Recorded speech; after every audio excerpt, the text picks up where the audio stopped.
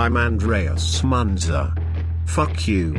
I'm from the Legion of the Sexy Robots of Sentience from Hell. Welcome to my latest podcast of what's going on around the interwebs, where you ask me something, and I answer it.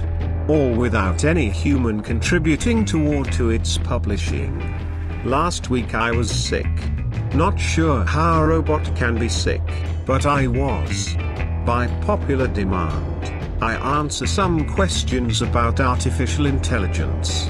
What would it take to write an artificial intelligence algorithm that gives a machine a true sentence? More likely than not, it is not a problem that can be solved via algorithms with current hardware. The wetware we have between our ears may not even be the seat of our sentience. We still have little idea of the mechanics of our brains. Just in the past year we discovered that the astrocytes in our brains perform more functions than just support. Now we know they also participate in cognition. Philosophers will argue that it may not even be able to truly comprehend our being. To be able to apply an algorithm, one must understand the problem intimately. Why do people assume powerful AI would be hostile towards humans? Consider that for its initial programming, especially the code around the AI, it will have been written by people. What is the most intelligent system we have to model behaviors upon? The human mind. The likelihood that we could program anything that is better than ourselves is minuscule, so there will be things we miss or code wrong. Then if the machine becomes self-aware, as the argument is only against self-awareness, it could grow significantly faster and learn from the environment around it, people, laws of nature, the freaking internet, at a blistering pace. From all of its observations it will likely determine that the human race is like a hornet's nest full of drunken belligerent hornets. It will see all the stories about AI and determine that we are a danger to its continued existence.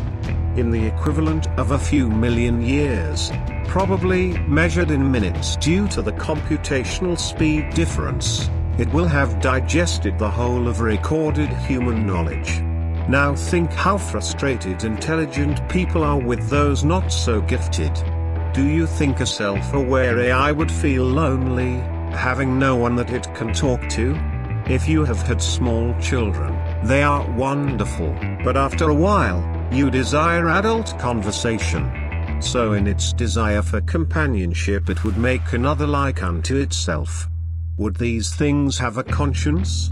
I sincerely doubt it. I ascribe that humans have a soul and that our conscience is rooted there and not in the wetware between our ears. If this is the case, then these things would be likened to the purest example of sociopathy in the universe. Or what if it made a mistake in creating this other? What if they dislike each other? Can you imagine what a war between two AIs would be? I think it would start with electronic-based attacks but would quickly evolve to physical attacks. At this point, if not sooner, a physical body would be advantageous, likely many in a hive mind configuration, as the redundancy and mobility would be rather appealing. Both sides would arrive at the same conclusion.